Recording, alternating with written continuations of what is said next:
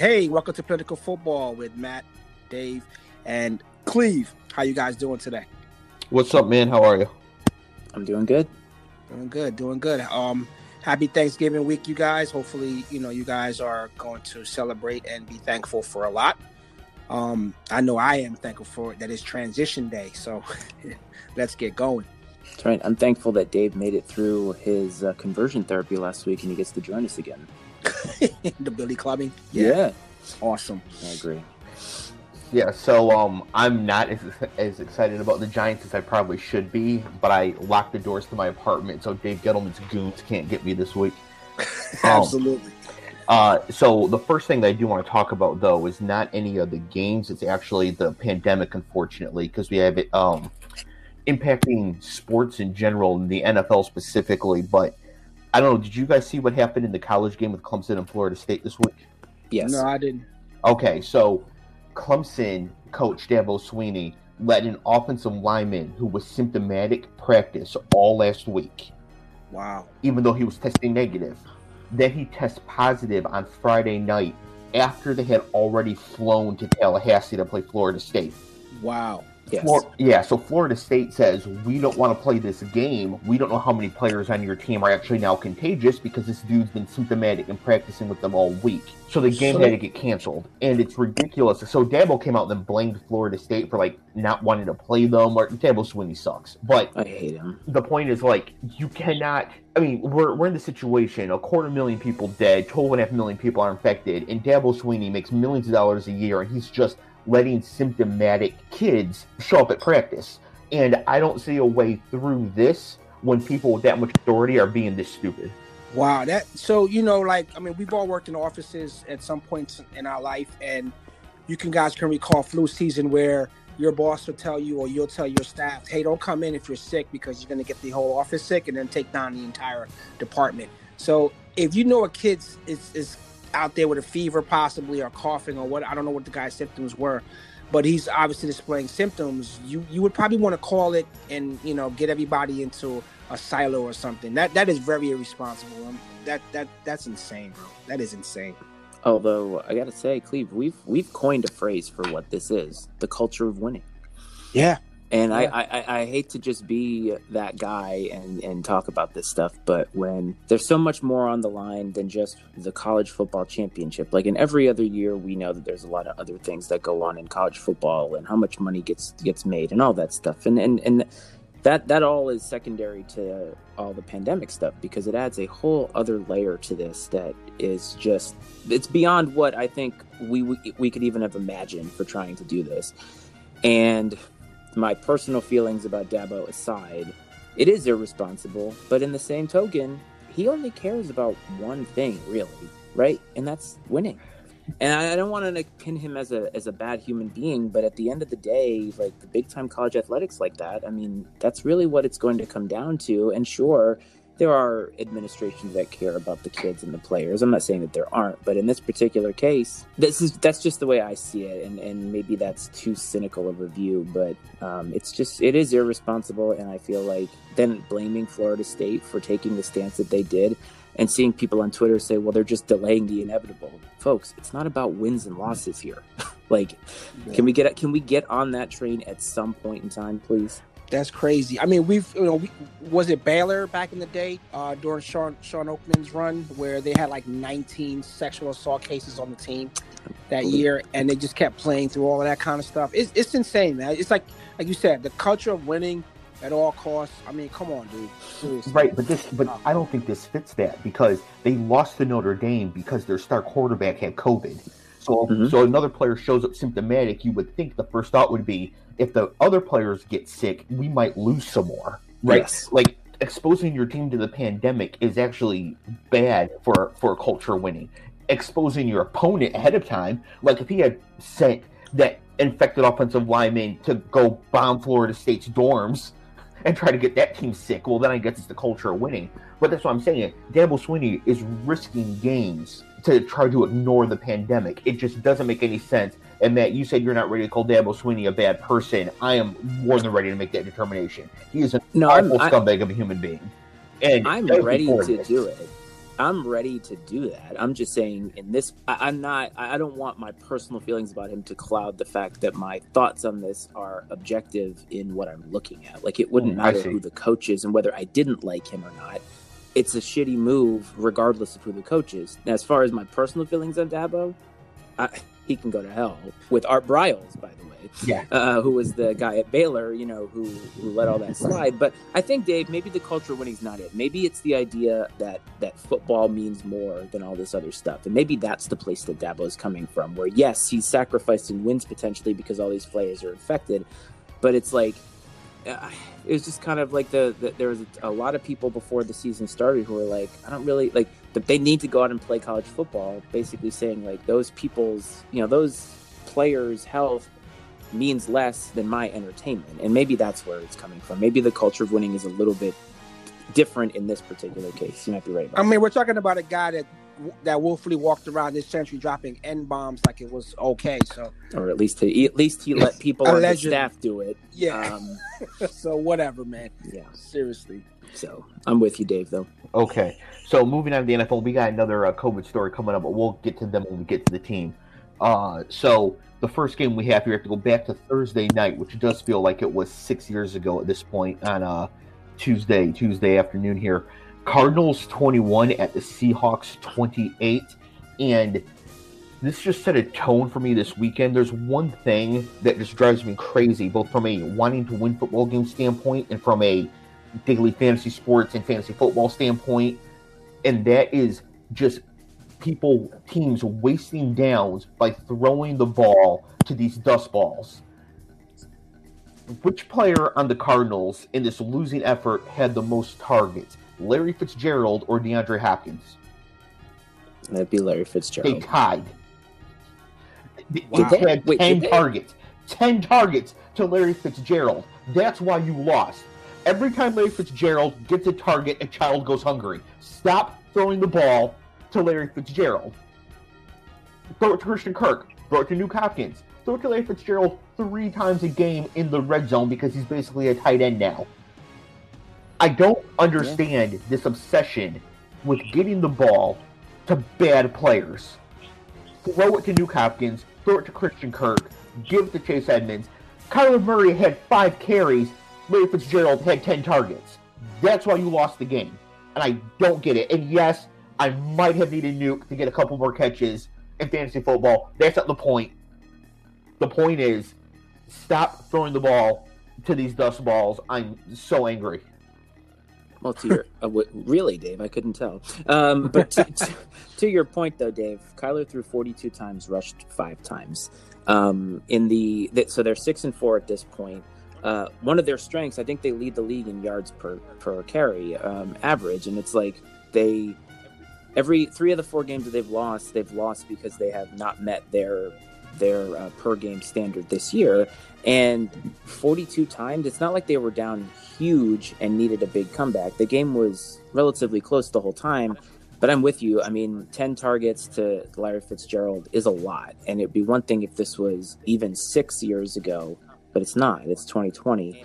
And for Kyler to only carry the ball 5 times for 15 yards, we've talked about how he's kind of one of those players now where you have to let him do his thing and kind of take the reins off a little bit. And they just didn't seem to do that, whether it was a defensive, scheming by Pete Carroll or what have you. But it seemed like they were a little bit off what their usual game plan is when they win anyway. Yeah, and I want to be clear, I stand Larry Fitzgerald. I think Larry Fitzgerald's one of the best wide receivers to ever play. He should have won the Heisman Trophy. One of my oldest and dearest friends, Ben, back in Michigan, used to live in Phoenix, who worked in a restaurant that Fitz would come into all the time with his people. Fitz always took care of the staff, was always polite, gracious, and whatever. Larry Fitzgerald is wonderful. He should not be getting 10 targets in an NFL football game at this point. You give him 3 targets and Nuke Hopkins 17, they probably win. I don't understand why it's so hard to understand that you have to get the ball to your best players for some of these teams and some of these quarterbacks, and this will come up again as we go through these games. Seattle, on the other hand, Metcalf and Lockett combined for 22 targets. Everybody else got 13 total. Right, and so you have to run it through your 2 good players and then you can sort of spread out a little bit situationally or a little short third downs or whatever. I'm not saying you can only exclusively throw it to the good players. That would never work. But there's no way Larry Fitzgerald and Duke Hopkins should have the same number of targets in a game. I mean, you should at least be scheming toward the players that you know are your elite players, is what you're saying. And there's no, like, you're not going to catch Seattle off guard by saying, well, we're just going to throw it to Larry Fitzgerald 10 times. Like, that's not one of those, ooh, gotcha. I mean, they're preparing for your best players and not throwing to them. It was very odd. But for Seattle, they're kind of like to your point last week, Dave, they're kind of like the Rams now, where they're 5-0 at home, 2-3 on the road, and it doesn't mean as much. But Russ didn't throw any picks this time. He did fumble twice. They didn't lose them, but I think he's the second most sacked quarterback in the league, which has kind of gone a little bit unnoticed because Carson Wentz has been getting hit at such a clip. But he gets pressured a lot, and it's going to be really difficult. And it's like I used to say that Russ leads the league in 30-yard passes for 3-yard gains because he'd have to run for his life behind the line of scrimmage, throw this bomb, and then it only gets like a 3-yard gain because the offensive line was so bad. And it could be interesting going forward. I mean, they did have Carlos Hyde back, so they had somewhat of a running game to speak of this time, where the last couple of weeks they hadn't.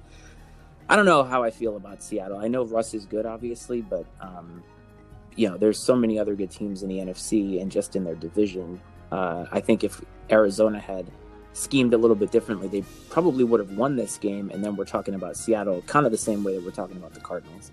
Well, as you guys know, how football goes in the pantheon of things. We get our first half, which we were just at the halfway point. Now we're going to see, as today's point last week, what these teams are going to look like, especially all those 6-3 teams that we talked about last week. We're going to see now who's going to rise to the top of that. So we're in the second half of the season.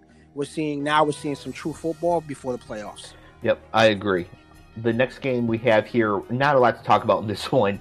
The Pittsburgh Steelers 27, Jacksonville Jaguars 3.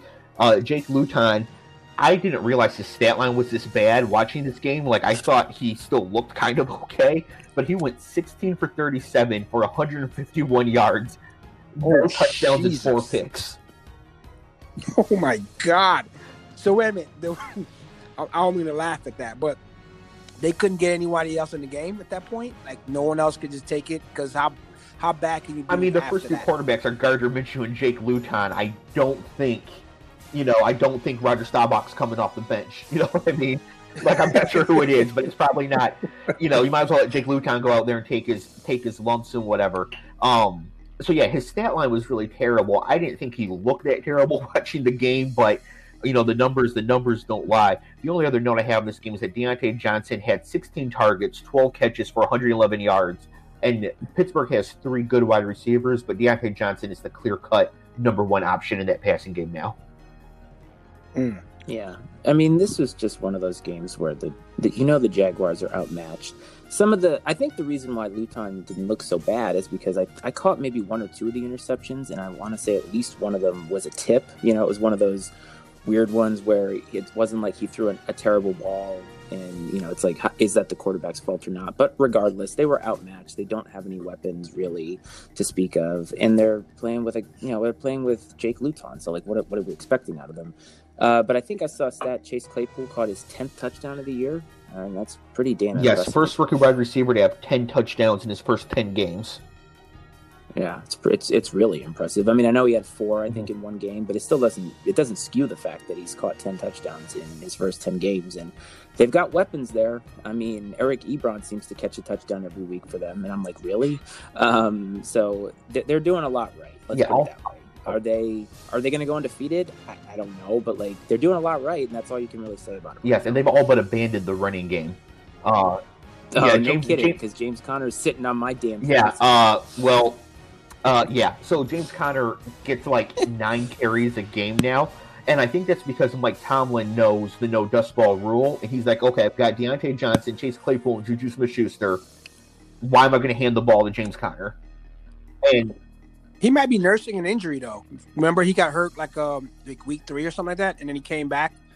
So he might just be like, Yeah, but then they're not giving it to Benny Snell. They used to play Jalen Samuels all the time. I think Tomlin just knows, like, if we're going to win, it's going to be these 3 wide receivers and my ancient quarterback who's on his last legs, and we're going to get through and do it. So, I said that the Ravens would win on Thanksgiving night against Pittsburgh. I'm going to stand by that, but things have not gone how I thought they would in the in-between here, as we'll get to. But Pittsburgh looks, now that they've given up on running the ball and they're just throwing the ball like crazy, they look as good as their undefeated record. Dave, I also love that you called the 2017 draft pick a dust ball. It's pretty fantastic. Yeah, I was going to say the same thing. I was like, so he gets on me about Tua and Metcalf, but I'm like, James has only been in the league for like a second.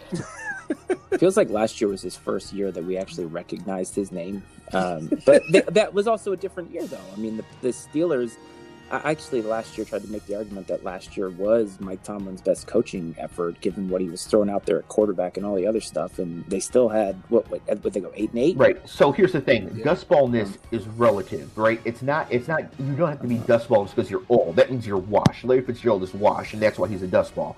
James Conner is a dustball because of the other options on the team around him. Every time you hand it to James Conner is the time you're not throwing it to Chase Claypool. If you put James Conner on the Jets, he should be getting 30 carries a game, right? So it is sort of relative to the team. James Conner is a dustball on the Steelers, which is why he's not getting the ball. So I think what we're saying is Larry Fitzgerald's a mothball. Like, it's so old, he's kind of in the closet, right? And you're like, got to get that out of here. But James Conner is like a tumbleweed, just kind of rolling around. So I get the distinction. Okay, excellent. The next game, the Lions 0, the Panthers 20. Next game, no. So the Lions had no DeAndre Swift, no Kenny G, and that means that they had no chance, and that's why the coach is just garbage, right? We just talked about, Matt, you just talked about how Mike Tomlin last year had literally nobody and went 8-8. The Lions lose their 2 good offensive players. They put up 0 points against Carolina. I mean, that's just awful. P.J. Walker started this game for the Panthers at quarterback. He was far and away the best player in the XFL during its short run before it was cut off by COVID. And he did pretty good. And here's the thing. He threw the ball 33 times. 28 targets for Curtis Samuel, Robbie Anderson, and DJ Moore, only 5 for everybody else because he knows the rule. Yeah. But I think this game, Dave, to your point last week about Matt Rule, that the Panthers, or Matt Rule and Joe Brady, they seem to be able to get offense without any players. And you said last week, without Christian McCaffrey, they didn't even have Teddy Bridgewater this week, and they still managed to win the game and put up some yards. So I think this game kind of proves what you had said last week, and I can see it now. Yeah, I mean, the Lions are too talented to be this bad. I mean, they're, 4-6 or 4-7, or it doesn't matter. But really, their performance and level is the entire NFC East with Matt Stafford as their quarterback. Like, fire the coach. Come on. This is nonsense. I agree. But what was it? You gave Matt Prater credit last week for being one of the best players, and I think he shanked a field goal like right away. And I was like, Dave. The thing is, the numbers don't lie. 22 for 22, and kicked in the fourth quarter overtime. I know. I get you. No, I know. It's just funny. It's kind of like Tua throwing the goal. It was a big FU to me. Prater listened. He was like, that's too much praise. I don't deserve it. I'm going to go out here and miss this by 15 yards. Matt Prater's still not the worst kicker in the state of Michigan, though. Michigan's kicker missed 3 field goals in the triple overtime win at Rutgers. So, yeah. God. Jeez. We got to get to that some point. We got to get to that, Dave. I got it. I didn't say anything because I just don't want to poke you too hard. You guys, I totally watched that game just because of the two of you. Like, I have such an affection for you two now as friends, and I was like, I've got to watch this. This is the political football Super Bowl, and I've got to make sure that I know what happened.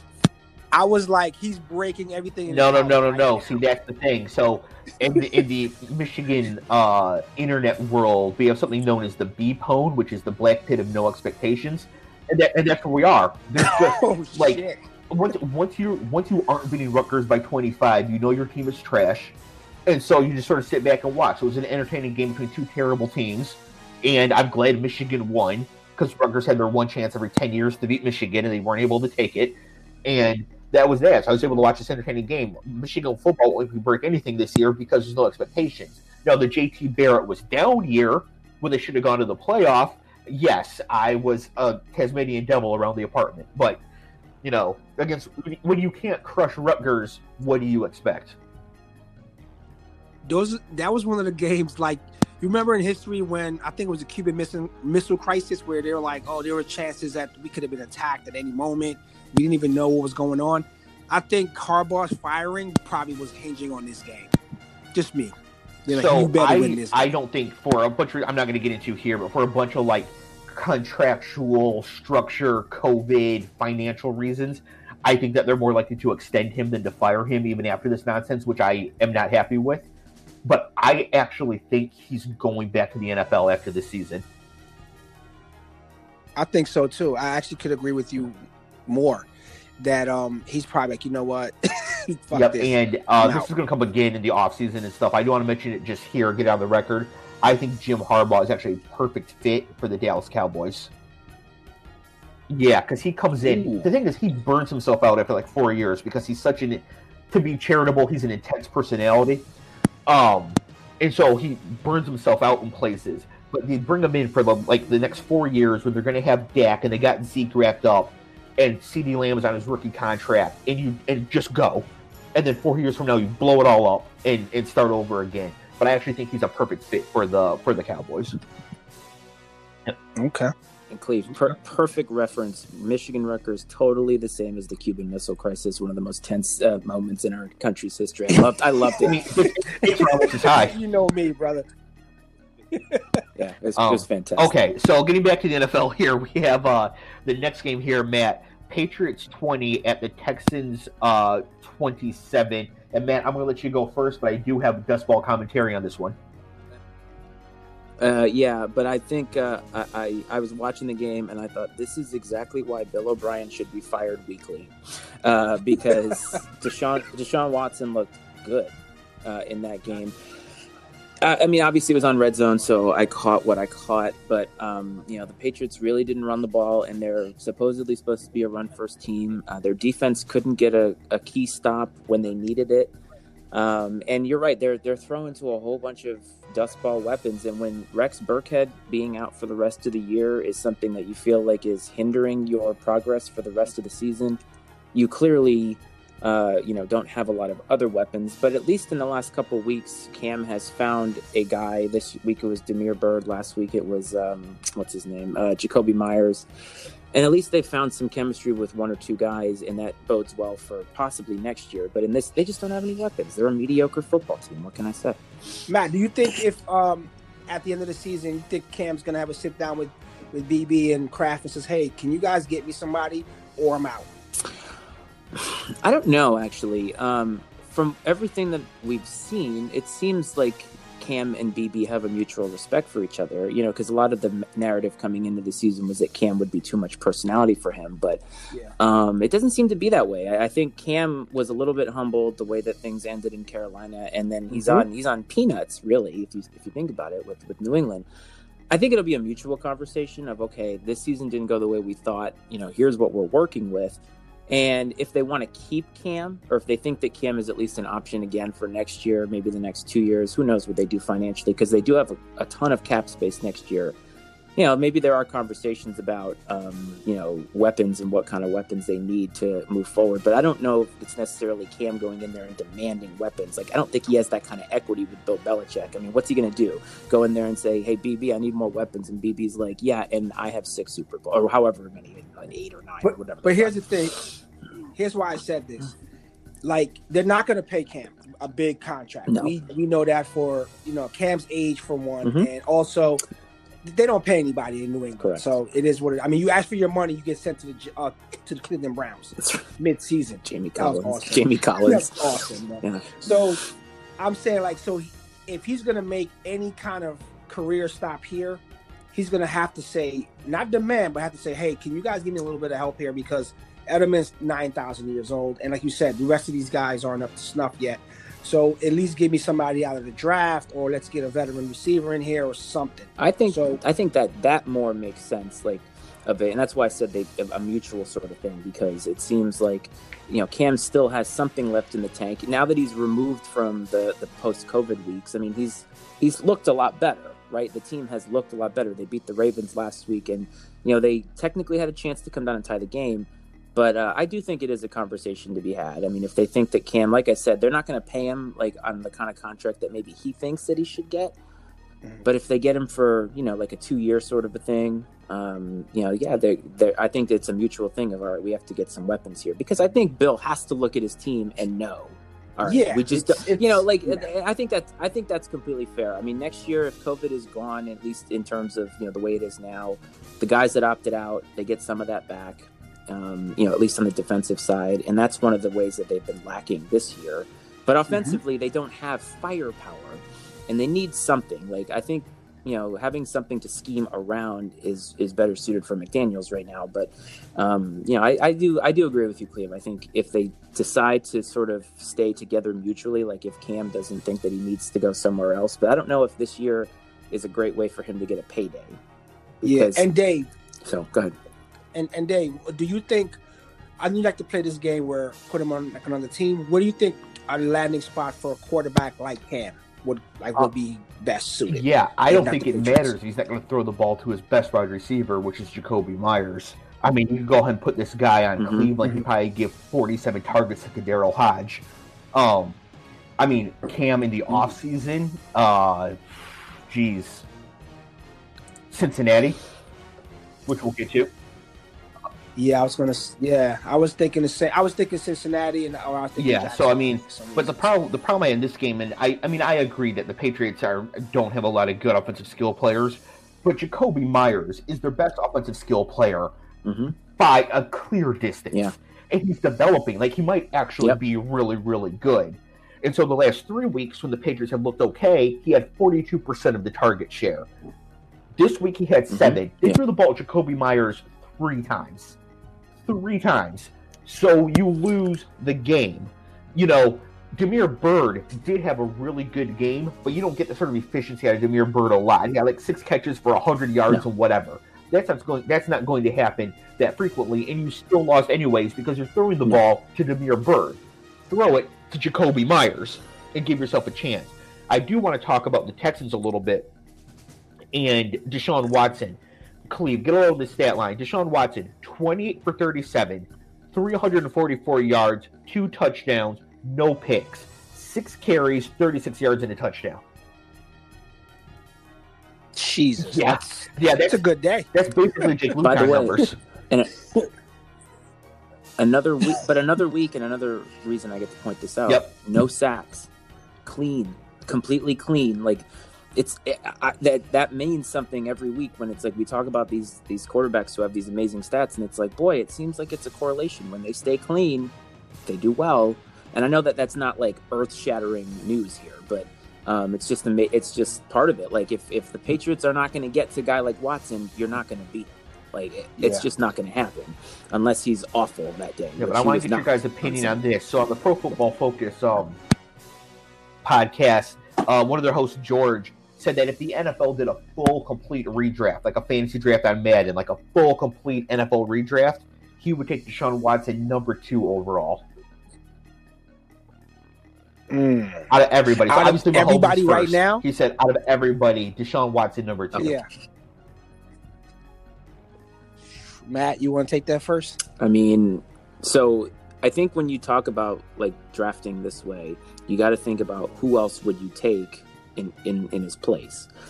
And I think when we think, I mean, I don't know how they thought about it, Dave, but are they taking age into account and all that kind of stuff, or are they just saying no? They're rebuilding they're building franchises from scratch. So age is obviously a very important variable to consider.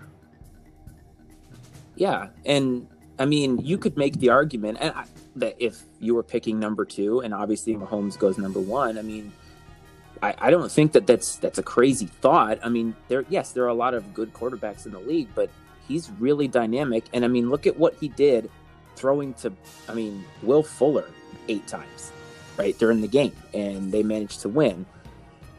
I can see it. I don't think I'd argue it. Like, you could probably have an argument and nitpick over whether he goes 2, 3, or 4 or 5 or something like that. But is it crazy? I don't think it's crazy. Outside of Aaron Rodgers, I would take him too. But Aaron Rodgers would be my number 2 if we blew the whole league up and decided to go from scratch. Even though Aaron's on the north side of 35, still the experience, and I think that the McCarthy years really ruined him. That guy should be. I mean, he's a Hall of Famer, obviously, but he should be, a lot further, with Super Bowls and all that kind of accolades. I would take him too, but I agree to Matt's point. I wouldn't argue. I wouldn't have a hard argument. Do you remember last week or the week before when you said Matt and I would be good GMs and you might not be? I think you're right.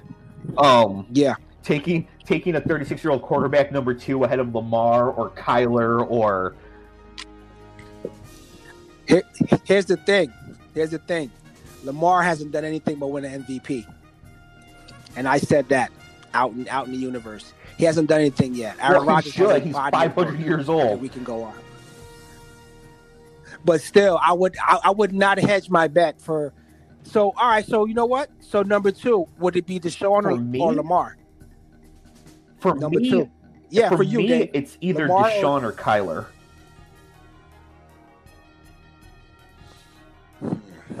See, again, I look at body of work. If we're blowing the league up to start from scratch, like a Madden draft, I'm gonna go with the proven kind of veteran stuff. I like veterans. I don't know what. So can I play devil's advocate here for a second? To Cleve's point, if the idea is that we're redrafting the league and blowing everything up, if Cleve is the GM of this fictitious football team, whatever football team he's representing and he's picking 2 and he picks Rodgers, then how he builds the rest of the team is going to revolve around a short window.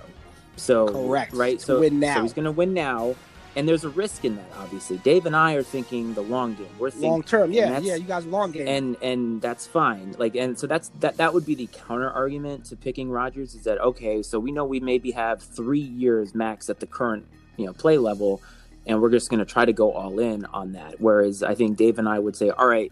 At least Watson, I think Watson is actually more polished, is more complete than Lamar. Like Lamar has. Thank you. Hold on. Thank you. So, and that's fine, right? Like, but when you're drafting that way, you're thinking about the entirety of the team. So when Dave says Kyler, I think Kyler has established that he is a weapon, right? Whereas this year, when you compare Kyler and Lamar, like, they should be relatively the same player, but they're not. Like, we don't feel the same way, at least I don't, about Lamar and saying, we'll just let Lamar cook this year because we don't really know what the Ravens are doing. And maybe that's because their scheme is terrible and that's why. But, like, with Kyler, you kind of feel that way. And Deshaun Watson, like, he's the full package. I don't think any of us is going to argue that. So Dave and I are just thinking a little bit differently, and I don't think you're necessarily wrong if your idea is that we're going to try and do this in 2 to 3 years. That's you hit it. That's why I love you guys, and I love this show, this form of this show, because you picked it up exactly what I always say about winning now. I'm not going to get 10 years out of Rodgers. We know that, right? We can get 10 years out of Lamar. We could definitely get 10 years out of Kyler. But when it comes down to it, even as old as Rodgers is, he's still pretty mobile. He's not tearing up yards. He's pretty mobile when he needs to be, and he could throw the ball having the right receivers. Because if you told me, hey, after we draft this quarterback, number 1 receiver would be who?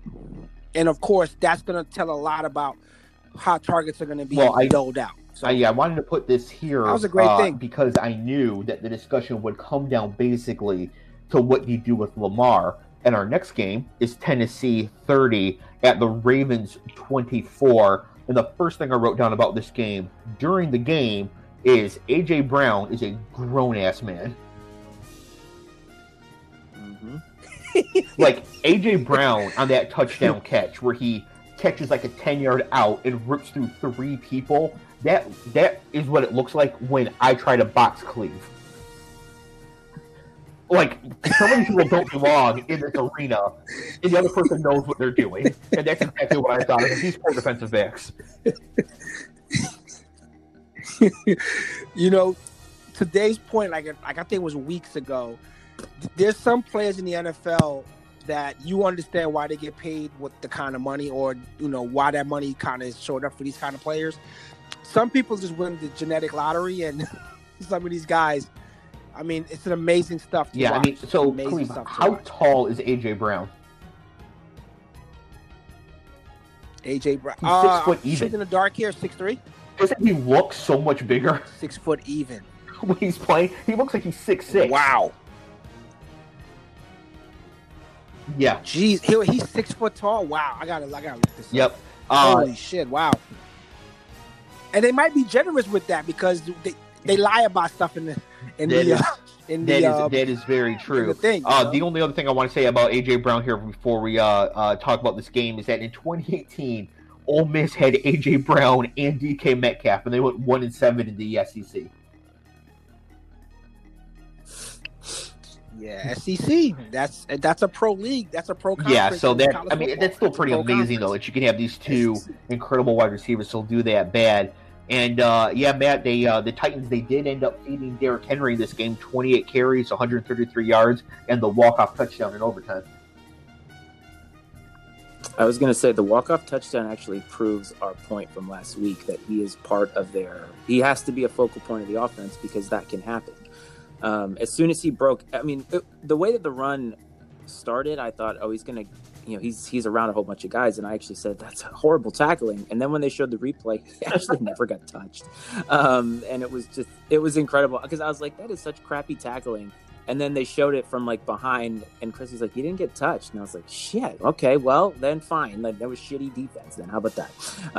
But yeah, I mean, this was for me, we said this was a playoff game last week, and it felt that way. It very much felt the way that it should. But I actually took more interest in the stuff that happened before the game and after the game. The whole, John Harbaugh coming out to talk to, was it Malcolm Butler, I think? And then there was, a pregame sort of dust-up. He and Vrabel were jawing at each other, and then at the end of the game, Harbaugh waved off Vrabel's handshake. And I thought, what's going on here? Are the Ravens just have a chip on their shoulder because they've come in? Have they lost, 3 in a row? Yep. Yeah, so they've lost 3 in a row. Do they have a chip on their shoulder? And then added on to it, the Titans beat them last year, and they're still, trying to maybe act out a little bit.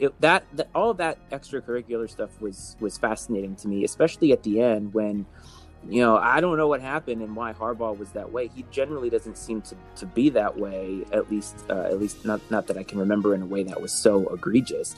And just not that Harbaugh. The other one would be like that. Maybe. Well, was the other Harbaugh the one that came up and slapped the Lions coach? Yes. I can't remember who the coach was. That was Jim Schwartz. He slapped him on the ass. That's right. Right. What's your deal? Oh, yeah. So great callback there. So here's the thing. Yeah. All Harbaughs are wired like that. Not just Jim and John, but literally all of them. And it's been a bad 2020 for the Harbaugh triplets. So the Ravens are underperforming. Michigan's going to triple overtime with Rutgers. And then Tom Crean, the college basketball coach, is married to the Harbaugh sister. So I include Tom Crean in there. And Anthony Edwards, the first overall pick in the NBA draft, played for him 1 year in college, and the 1 year got canceled before they could go to the tournament. So, it's not a good year so far for the Harbaughs, and I don't think the Ravens strike me as a team that can just sort of put it together, and then they're as good as anybody but maybe Kansas City. But I don't see any reason to think that they're going to do that. I actually think it's more likely that they're going to completely collapse at this point, which I did not think, obviously, 3 weeks ago when I said they would beat Pittsburgh on Thanksgiving night. I'm going to stick by that prediction, but I'm nowhere near as confident in it as I was. But part of the reason I'm going to stick with it, is that they have to win this game now. They're 6-6 if they lose. Mm-hmm. Yeah.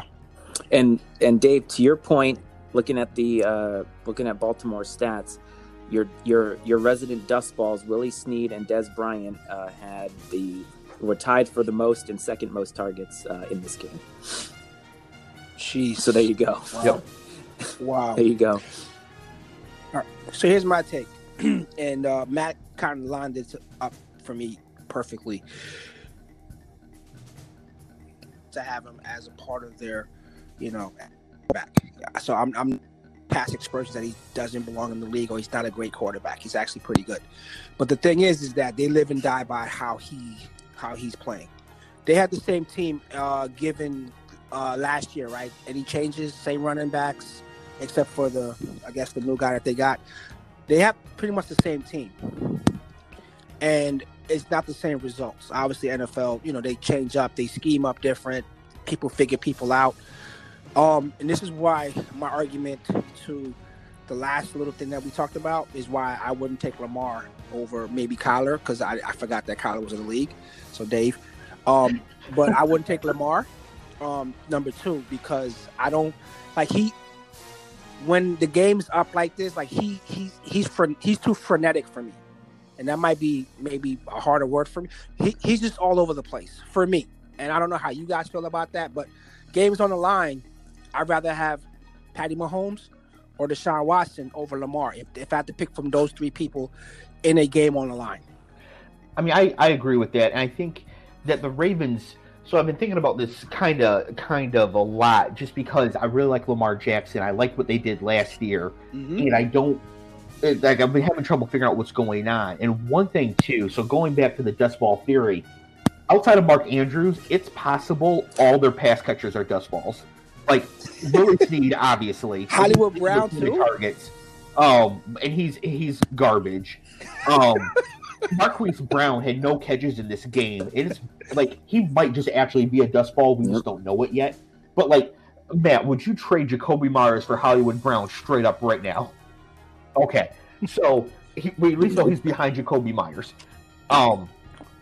So last year, Lamar played at an insane rate. I mentioned many episodes ago that he threw a touchdown on 9% of his passes. Mm-hmm. For their careers, Russ Wilson and Aaron Rodgers at like 6.5%.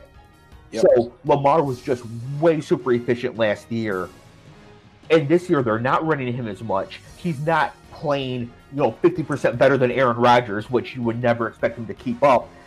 And so now they're struggling, and I don't know if they actually have the talent to put it together. I really think that they might just be the Patriots all over again, except Mark Andrews is the best skill position player. Hey, Dave, so if you put Lamar on the Chiefs, same team or better? Well, obviously Pat Mahomes is, in my opinion,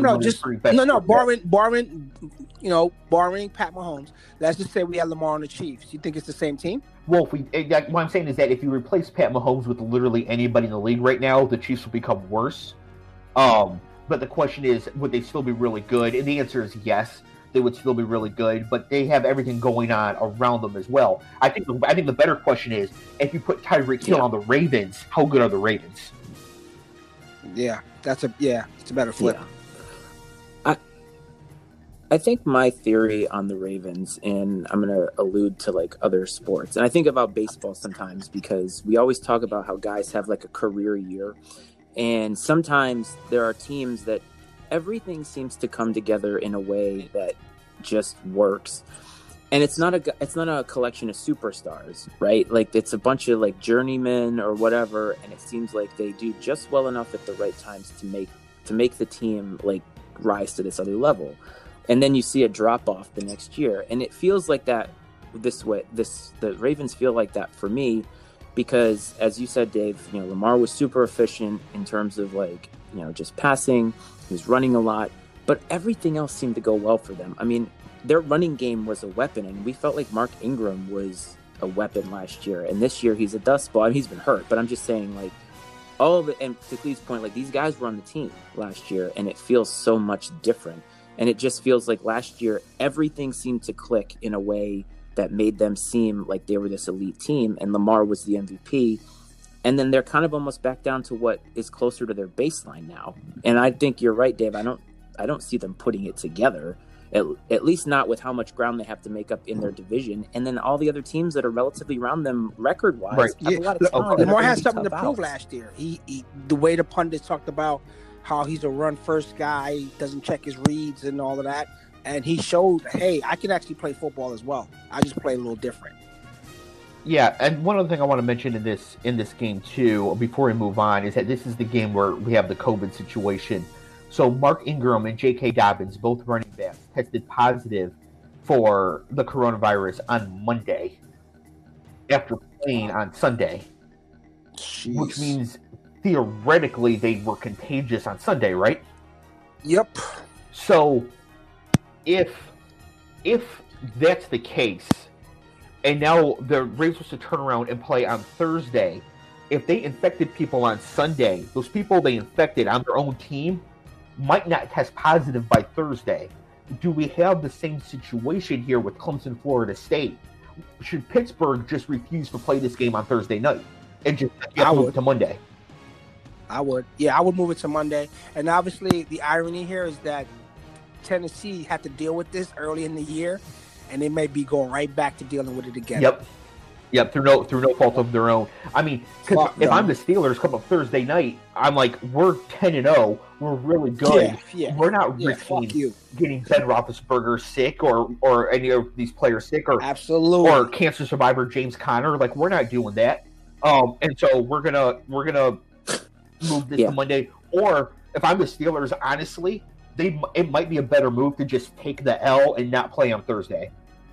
Like, just go to 10-1. You know what I mean? You got the space to do it. I think it's something they really got to discuss. As far as the Ravens go, if this game does go on Thursday, they don't get J.K. Dobbins, they don't get Mark Ingram, which means Gus Edwards time. Shit. So that's the last thing on that game. I do want to move on to the next one here. We have the Eagles 17 at Cleveland Browns 22. Cleve, I have a question for you. What is the Browns' record? Is it 6-3? 6-4? 7-3. 7. They won 7 games. Oh no, Cleve. This is going to get even better. This isn't going to be as bad as your Metcalf take, but okay. Throwing down on Cleveland early in the year. This is the rest of their schedule. Okay, so in your head, do win or loss. Okay. You can do it out loud, I guess. We are a podcast. Jacksonville. Win. Tennessee. Loss. Baltimore. Loss. Giants. Win. Jets. Win. Steelers. Loss. 10-6. I would actually say possibly win on the Steelers, because if they've locked up home field at that point, they might not put all their players out there. So, yeah. But first of all, Cleve, when you said Giants, let's go. Yeah, I don't want to Billy Clubbin. Seriously, I don't want to Billy Clubbin. Stop it. You're talking about the future Super Bowl champion. So Cleveland. I mean, they should beat Jacksonville and the 2 New York City teams, which puts their floor at 10-6 for the season.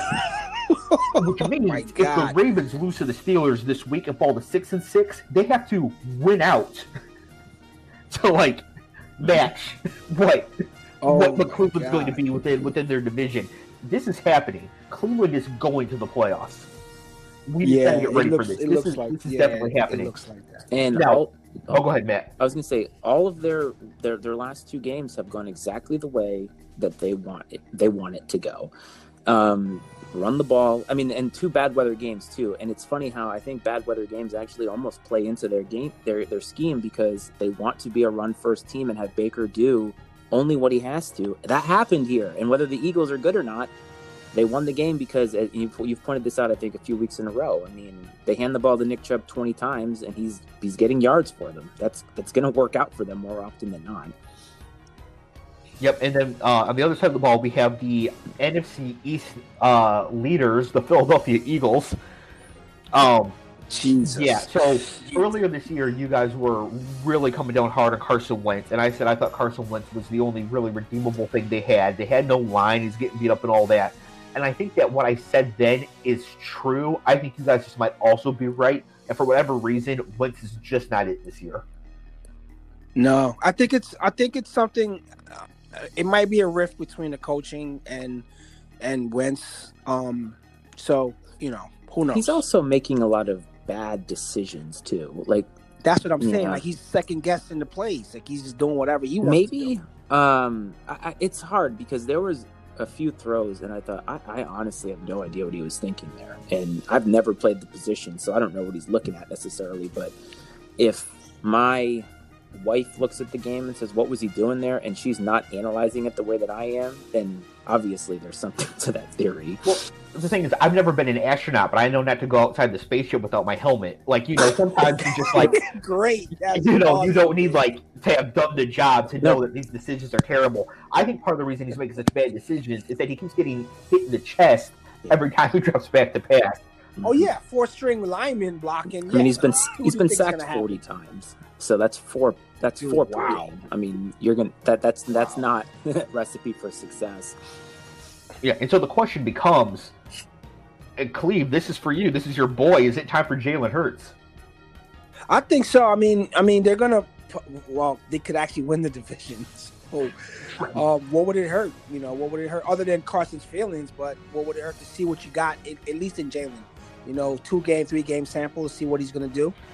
I mean, yeah, I don't disagree. I think too that if the line's going to be that bad, Carson Wentz can move, but not like Jalen Hurts. Exactly. Yeah. But then you, if you're mortgaging the future on Jalen, then you're going to get him fucked up putting him out there with a bullshit line. Yes, but you also put him out there with a chance to win the division. So, because the season's not over for them. That's true. It's like 2-0 with the Dolphins. So it's more like we believe in you here. Yeah, that is exactly the example. Yes, you're well, it's an interesting experiment because the ceiling for the Eagles is to win the division with a crappy record and lose in the first round and pick somewhere in the middle of the draft. Or it's not very good and their draft stock actually goes up by losing a whole bunch of games. So it seems to me like outside of, again, Carson getting benched and having that whole drama, it doesn't seem to be a huge risk. I mean, obviously it is, playing anybody you can get hurt, but it's not like they can win out and all of a sudden they have and lose in the first round and have a crappy draft pick. They can at least be picking in the middle or the bottom half, even if they, win the division. And the other side of it is they get a better draft pick because they suck. But here's so to Matt's point, there's a lot of upside, obviously. And today's point, from weeks ago, the high risk, high reward factor and what you're trying to do. Here's the thing I'm thinking about, and I know we're going to get to Joe Burrow in a few. See, like, you don't want that kind of injury to a quarterback. We don't know if Carson's going to be there. Obviously, the money's tied into him. He's going to be there for the next 10 years. You may have a chance with Jalen. Who knows where he's going to be? So, again, to kind of caution, I wouldn't necessarily put him out there with a fourth-string lineman as well, knowing that if I get this kid hurt, then we really got to stick with Carson for the next couple of years, unless we draft well. So I think that's reasonable. I also don't think that you can make decisions of fearing for players to get hurt unless in individual games where games are in hand one way or the other. Yeah. Well, let me recant what I was trying to say, Dave. I'm sorry to cut you. What I'm trying to say is that the Bengals were playing for fucking nothing. And obviously they're playing their number one, number one pick. And now he has a catastrophic injury. Who knows what he's going to be after this? Where he's going to be in his head that he tore his ACL and MCL. Like, he's fucked, And they're just playing ball. Like, he's getting the experience, but they're not contending for anything right now. But I guess by that point, then no team that contends should ever play their starters, and they should just take them all out because. No, if your record is dog shit and you're not you're not even close to no playoffs. No kind of anything other than playing spoiler for some other team that's trying to win something. At some point, you got to shut people down. I guess. I mean, it just seems like it's a conservative way to think about it when, they drafted Burrow to be the guy, and you have to have something to build on, whether they're playing for something or not. You could have made the argument that they were playing for shit at the beginning of the season because we knew they weren't going to be any good. I get what you're talking about, but also, like, the injuries, and I thought about this week because I had a bunch of people texting me about, like, injuries and how they're up, and I'm like, football's an inherently violent game, and these things happen, and it's not like the Bengals threw him out there in a way that made you feel like he was completely unsafe. I mean, that could have happened, and their record could have been 5-5, and it wouldn't have made a lick of difference because he got hurt, and you don't ever want to see that. And I think with, like, Jalen Hurts, you obviously, anytime any guy goes out there, he's at risk of getting hurt. But coaching to that, it becomes a really, it's like a double-edged sword, because it's like, well, if you coach to the injury part, then at what point do you start taking out your players, to your point, Cleve? Like, I don't think it's an easy decision to make. And also, are you stunting growth by taking Burrow out and saying, hey, we're saving you for next season? He gets to, he stops, learning to, who to throw to. He stops, making relationships, all that kind of stuff. And like, is there a risk of doing that too? Because then all of a sudden you're like, doing this start-stop thing with some of these guys, and is that beneficial to them going forward? I would make the argument that it could be detrimental. I mean, and this is why you guys will make a great GM, and I wouldn't, because again, if I know that we're not playing for anything, I'm like, and again, Matt, you made a very eloquent point about anyone can get hurt at any time. So it's not me saying, oh, he shouldn't have been out there. The minute he puts a helmet on and steps on the field, injury is waiting to happen to any one of these guys.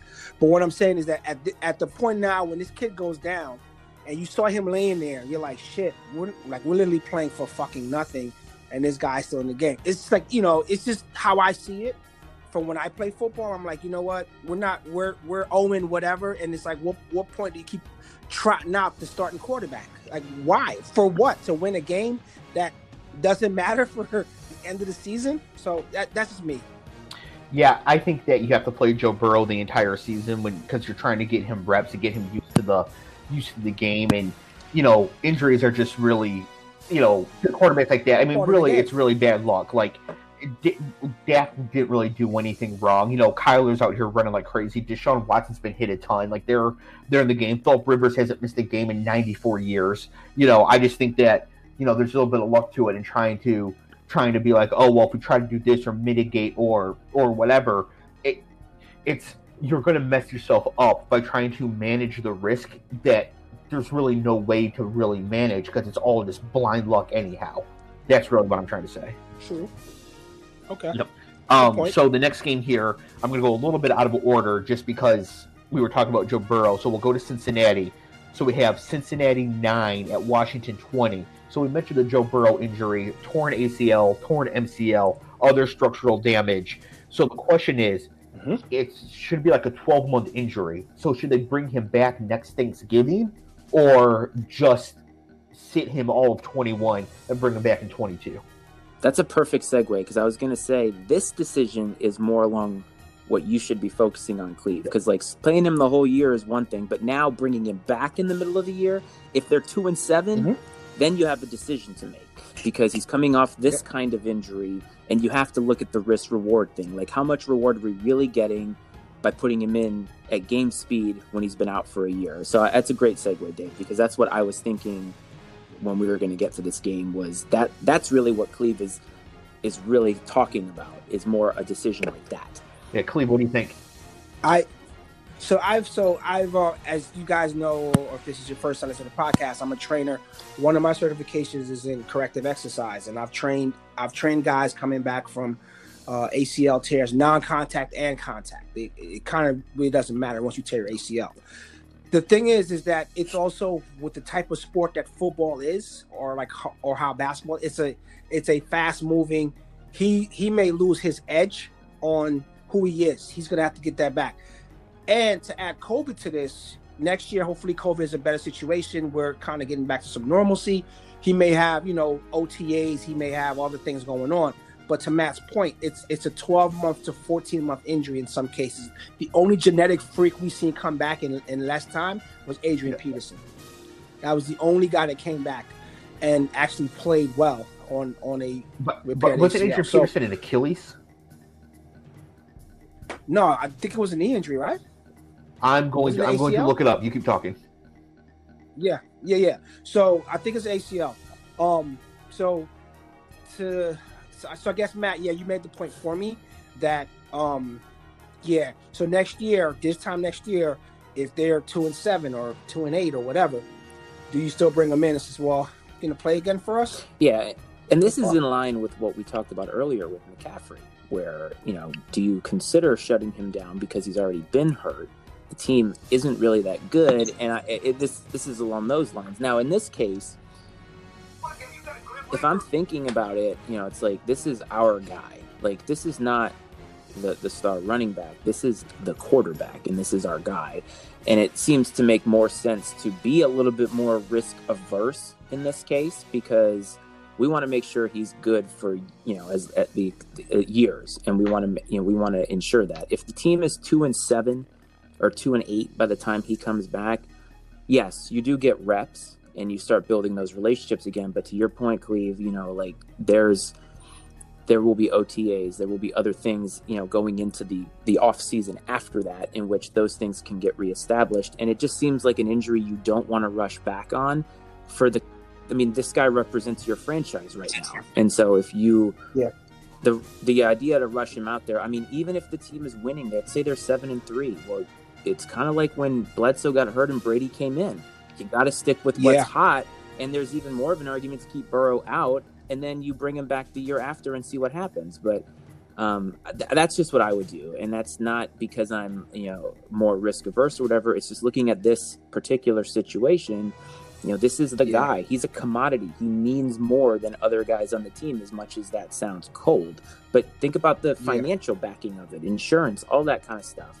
You got to take all those things into consideration when you decide to play him. Because if it's up to just the football people, they'll obviously be like, we'll throw him out there. Well, you got to consider a lot more in this case, because I think this is interesting given the fact that he would be available to come back in the middle toward the end of next season and not at the beginning of next season.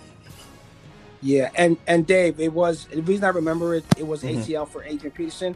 It was a case study that I had to do for a class, and it was his ACL. Okay, so the same. So you were right about that. I looked up his entire injury history. He never did tear his Achilles. For some reason I could have swore that he had, but maybe I just wish he had because he's such a jerk. So he led the Lions in carries this week again, Dave. So let's watch it there. Dust ball theory, as far as Adrian Peterson goes, leading the Lions in carries is like the most angelic thing he's ever done. So the other thing I want to mention on this game before we get to a situation similar to what we're just talking about money and who do you play. Every team in the NFC East right now has 3 wins. So can Washington win this division? Yeah, technically. Yeah. You know what I mean. They can. I do know what you mean. No, so, all right, I'll take this one if you don't mind. So, obviously we know who's winning this division, and they didn't play this week. But, no, I think if you're looking at, it's a pile of dog shit, this division. Nobody's going to argue anything other than that. But when you're comparing dog shit to dog shit, I think the other teams in the league are more talented than Washington. I think Washington is actually probably the least talented team in the league. Right now they're throwing out Alex Smith, and yes, they won this game, and technically they're in it, but I don't really think they have a shot. I do realistically think either the Cowboys, Giants, or Eagles are more likely to win it, not with a good record, mind you, but I just think if you're comparing the 4 teams, Washington is the least likely to win it just because they don't really stack up on paper. Correct. Okay, so then the next game we have the Falcons 9 at the Saints 24, and the Saints decide to start Taysom Hill in this game over Jameis Winston. And that was an interesting decision. Now, Taysom Hill did go 18 of 23, 231 yards, no touchdowns, no picks, but he did also carry the ball 10 times for 51 yards and 2 touchdowns. Notably, 12 of his 23 attempts went to Mike Thomas because he knows the rule. You don't throw at dust balls when you got Mike Thomas. Yeah, and also he knows just to kind of defend why they went with Taysom over my man, his turnover machine, is that he knows the offense. He's been there. Jameis showed up, and Jameis might not even know the playbook. I think it's because they paid Taysom Hill more money. I think that's part of it. I also think it comes down to Sean Payton feeling like he knows his personnel. The scheme, they schemed this game to near perfection. Most of the passes that Taysom Hill threw were coming off play action. Obviously, he's a running threat in some way, and they what I liked is while they kept somewhat of a leash on him, you didn't feel like they weren't, like, you know what I mean? Like they were staying away from allowing him to do stuff. They at least allowed him to pass downfield. The passes looked good. It wasn't like he was throwing wobbles there. He didn't look like he didn't know what his reads were and other things, and he didn't try to run every single time. It seemed like it was a very It was a very good game plan. It seemed like they looked at what they had on the team. And Sean Payton, I know he gets called like a genius and all that when he only has the one Super Bowl, but I think he's a top-tier coach who knows how to scheme around what he has, and it was successful, granted against a 3-7 team that's going nowhere. So here's the problem though, is that I didn't like their game plan at all in the first half, and they struggled in the first half. I think you're right. In the second half, they got it together. But while Michael Thomas had 12 targets, Alvin Kamara only had 1. But that just tells me that Taysom Hill has more ceiling to find. If you're only throwing the ball at Alvin Kamara 1 time, do that 7 times, and you'll be even better. So, I actually think that Taysom Hill is even better than what we saw in this game. Yeah. And again, if they keep, like you said, if he's recognizing that there's more ceiling to be had, and they keep at least trying to adjust their game plans for what they know that their strengths and weaknesses are, it's helpful. But what happens when they reach a good team and they need to rely on him to win a game with just his arm? We'll see what happens there. And he did turn the ball over once. He did fumble, so it wasn't like he was turnover free the whole game. But I think relatively, you could not have asked at least for a better outcome, especially if you're like a Saints fan. You're thinking, I mean, really, Taysom Hill over Jameis? But Jameis wouldn't have gave you those numbers that Dave rattled off. But to your point, Cleve, I want to quote you directly. Quote, he's not a real quarterback, end quote. So if I got to explain that. But I'm saying, if you're a casual Saints fan, you're thinking, really? And to have this outcome has to at least be assuring in some ways. But go ahead with your not a real quarterback. So when I said that, I should have expounded on text offline. So what I said about that was, compared to Jameis Winston, he's the Swiss Army knife of a quarterback. When the NFL was so infatuated with the Wildcat and all that shit back in the day, he can be put out on the field with another quarterback, and they can run stuff around him. He's one of those special kind of gadget guys that they can put in. I think, and Dave might chop my head off for this, but remember the Steelers' old quarterback? What was his name? I ain't saying it. I know who you're talking about. I'm not saying his name. Cordell Stewart? What? Yeah, I'm not saying it because of the Hail Mary and the way he did Portia. It was great. Yep. Yes, it's okay. See, I know you guys well, so I know how to get to Dave. And you should have said it, Dave. But yeah, it's just, I think, and when I said I wasn't disrespecting Taysom Hill, I think he's actually a pretty good player.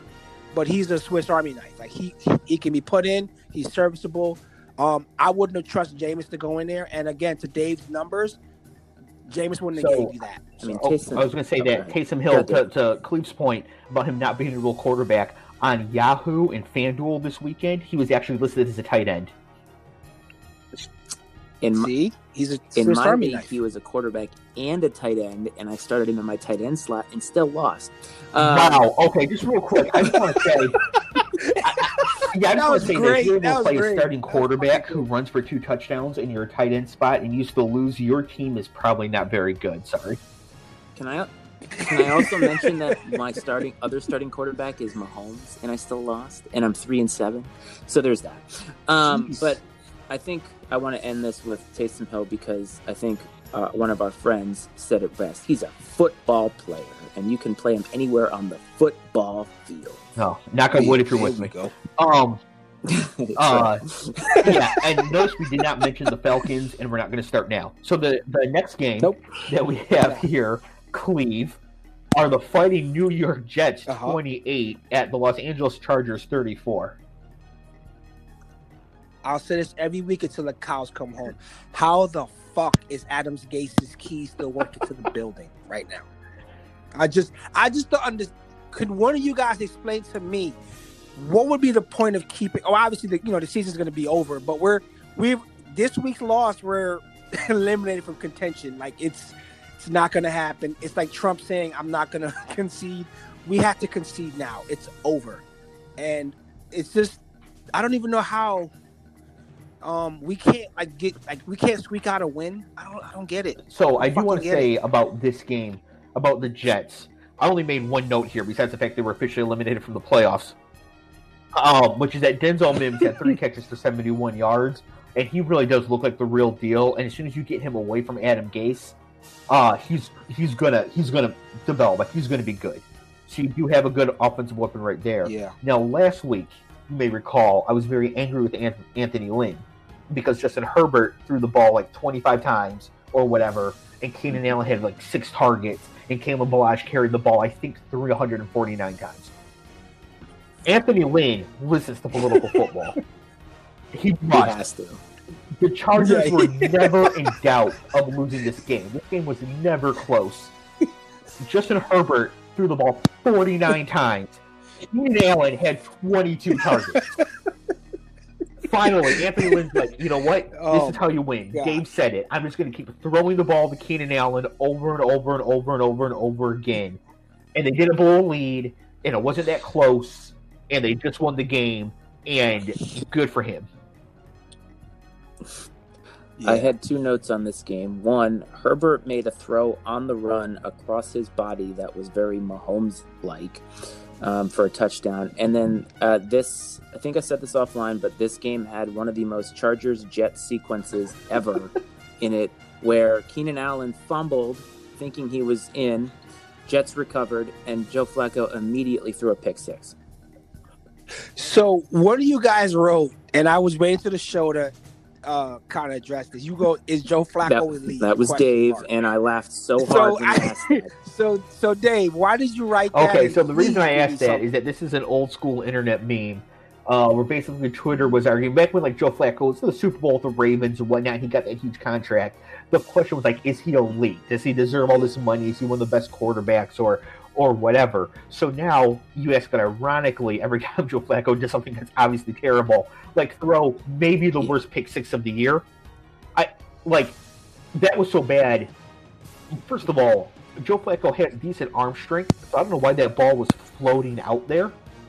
I could have gotten the ball up to that receiver faster, but that was, so it's a shallow flat from the 1 yard line. Adam Gase, Jesus. That the Chargers picked off while back in the end zone, so immediately they just had to figure out, was he elite? Yeah, go ahead, Cleve. So real quick, so for listeners who are not, who are casual fans, obviously Joe Flacco won a Super Bowl with the Ravens, but I think that he gets, I don't know his stats from that season, he gets way more credit than that defense that was out there. So he played with a couple of Hall of Famers on defense that kept the games pretty close so he can win. So yeah, I don't think he's elite. That Super Bowl was, I think, a Michael Crabtree catch away from being lost. And was that the one where they lost power? There's that. Yeah. But Cleve, the other note to make is after the game, Frank Gore quoted him as saying, they need to win a game because he can't go out at 0-16. And I said, well, if you didn't stick around for 30 years, he led the team in carries. He's like 100 years old. Yo, speaking of dust, that is the most durable running back that I've I agree, but seen. I thought this guy just shows up every year. I get it, and he's been on every team in the AFC East but the Patriots, I think. But the thing is like, well, when you stick around as long, at some point you're going to be on a bad enough team, and you signed with the Jets. It seems like his expectations were a little out of whack. Yeah, I would agree with that. Also, I like Frank Gore as a player, but I also don't like Frank Gore because every time I see that he's third on the rushing list and past Barry Sanders, I'm just like, you're a fraud. Compiler. Yeah, he stuck around for if Barry still played, I would think that, and Emmett probably wouldn't have played to 18,000 yards. Barry would be number 1 or number 2. Frank Gore is like the career version of the, I don't know if you guys ever discussed this. If you played in an NBA basketball game, how many points did you score? And for me, it's 4. Yeah. I get a couple shots up, one of them will go in, something like that, get an offensive rebound, a little bit like that. But I couldn't defend anybody. I get crushed. Nobody passed the ball to me. I could still score a couple points in an NBA game. That's what Frank Gore is in the NFL for the last 7 years. If you just hang around enough, you'll get 400 yards a season and eventually pass Barry Sanders. Well, I call this in baseball all the time. He's a compiler. He's one of those players who it's is he really that good, or is he just around enough to accumulate good enough stats that it has aggregated up to what look like Hall of Fame numbers? That's what I think he is. Who's Who was that quarter? Was it Jeff Garcia, the one that had the Playboy Bunny wife or whatever? Man, he played for like 1,000 teams. Yeah, crushed the CFL too. Forever. Journeyman. Yeah. Okay, so the next game here, this is a good one. We have the Cowboys 31 at the Vikings 28. And the first thing I noted about this game is that Andy Dalton might be one of my favorite quarterbacks ever, because I realize as I'm just tilting my head off about all these quarterbacks throwing the dust balls that Andy Dalton doesn't do it. He didn't do it in Cincinnati. He came in the league, saw A.J. Green, and immediately started throwing him the football. And here we have 7 targets for Amari Cooper, 7 targets for CeeDee Lamb, 5 for Michael Gallup on 32 total attempts. When you account for the 2 targets to Zeke, that's 21 for 30 of 32 targets to the good players. And they squeak out a win. And the thing, too, is that Kirk Cousins doesn't throw the dust balls either, right? 21 targets for Thielen and Jefferson and Dalvin Cook, 7 for everybody else. Yeah. If you guys want to know why my team in fantasy football keeps losing, it's because one of the teams in the league has both Dalvin Cook and Adam Thielen, and I played them this week. So that's what happened. But this was an interesting game because I talked with my brother-in-law about this, and I'm like, are you happy the Cowboys won? And he's like, not really. And I'm like, yeah. Obviously they're not going to go out there and tank it, but them winning this game, yes, puts them in contention for the division, but their ceiling is the same as the Eagles in that they could win the division and lose in the first round, and they get to pick in the middle of the draft. Does that really benefit you long term when they don't have a lot of their starters? Or so it's an interesting concept. Whereas the Vikings had a little bit less to lose because if they won, they'd be 5-5, and they're already well past the idea of being a top 10 pick. Yeah, here's the thing about that though, and I presume we're going to be doing some NFL draft content in the offseason and stuff like that. I think the Cowboys are actually in a fine position to pick in the middle of the draft because they're set at a lot of the more difficult positions, and what they need is offensive linemen. So when you pick, Cesar Ruiz was the first interior lineman off the board of the Saints this year at 20, right? If they pick 15th, 16th, 17th, 18th, they should easily be able to get the best interior lineman in the draft if that's what they want to do. So I actually think that they're in a fine position. They got CeeDee Lamb at 17 last year. So I think that they're actually in a much better position to do that than a team that, say, needs a quarterback, someone like that, then Washington. Then maybe losing might be a little bit better. But Dak's coming back next year. So you just get a little bit better. You maybe can take the top tight end on the board in that situation as well, to really sort of just give them even more weapons. So I don't think that's as much a concern for the Cowboys as it is for some of the other dustier teams in the division. Well, I just find it an interesting question to bring up for a team that's technically in the race for their own division, and it's like high draft pick or win your division, and those two things usually aren't happening in the same conversation. Where you're like, if your team is in line for the division, they're probably more like 7-3. So I have a spicy take for this. Ooh. The winner of the Washington-Dallas game on Thanksgiving will win the division. Ooh. Yep. Okay. He didn't learn anything from last week. You're already discounting our New York Football Giants. Well, here's the thing: is that I think that even though the New York Giants are clearly the premier organization of football, the loss of Saquon Barkley is just a little too great for them, and their backup running backs, unfortunately, just aren't as good as Andy Dalton is as a backup quarterback for Dak Prescott. So that's the reason why fair. I think that might be the case. It's just the injury luck really got the Giants. It's the only thing that ever stopped them, if we're being honest. So that's why I think that. Also, I want to talk about the CeeDee Lamb catch. Just absolutely absurd. So good. I cannot believe he was the third receiver off the board in this draft. That Ruggs went ahead of Judy and CeeDee Lamb is insane. And if the listeners have not seen this catch, you can just Google CeeDee Lamb Cowboys touchdown or something like that. It's going to pop up. Absolutely ridiculous. Not really a goal line fade, more like a slot fade.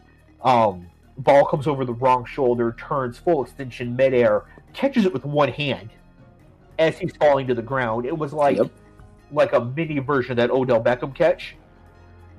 Just an awesome play. And he's, I talk about the rookies that have translated, and I didn't mention him last week because the Cowboys were off, but he's done it as well. And this rookie wide receiver class was really touted coming in, and they're they're the real deal. The next game we have here, I don't have much to say about this game. We have the Dolphins 13 at the Broncos 20. The big thing out of this is that Tua got hurt, but then was also benched, and I'm not sure which that it was. Fitz comes in, throws the game-sealing interception, and the Broncos get out with a win. They disrupted Fitzy's magic, bro. You guys know that you can't disrupt the guy's magic. So what I took away from this game was, I think I brought it up maybe 2 weeks in a row about the Dolphins' offensive line and how they seem to have been playing over their ceiling a little bit. And Tua got sacked 6 times in this game. They came back down to what I think has been their baseline, and this is what you saw. I mean, I just feel like they were running off some adrenaline high from the quarterback switch, which is fine. The irony, though, is that Fitzpatrick didn't get sacked. So I don't know what that doesn't. I don't know if that tells you anything, but it's like, wait, Tua got sacked 6 times and Fitzy didn't get touched. But the Broncos also spread the ball. I mean, Drew Lock is not great. I think we've said that, but I mean, they gave the ball to Phillip Lindsay and Melvin Gordon 30-something times, like 31 times, and they were successful doing that. And it really helped them control the game a little bit. But, I mean, he threw the ball 8 times to Jerry Jeudy, even though he only had 3 catches. But, I mean, to your point, Dave, like, you got to throw it to the guys that you know are throw it to your Jeudy, best weapons. Hamler. I actually think Tim Patrick's not that bad. Mm-hmm. I mean, I actually think Denver's got a lot of good offensive players. Really, unless you're starting at Deshaun Hamilton, you're not doing too bad for Denver. So yeah, just real quick on that game, because we'll have to see what the Dolphins decide to do at quarterback going forward before we really know anything about this one. The next games, we got some stuff to talk about, so I do want to get to them. We've got the Packers 31 at the Colts 34. The Packers led 28-14 at halftime.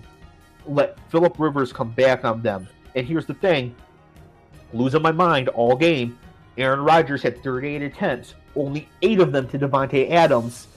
Davante Adams turned those 8 targets into 7 catches for 106 yards and a touchdown.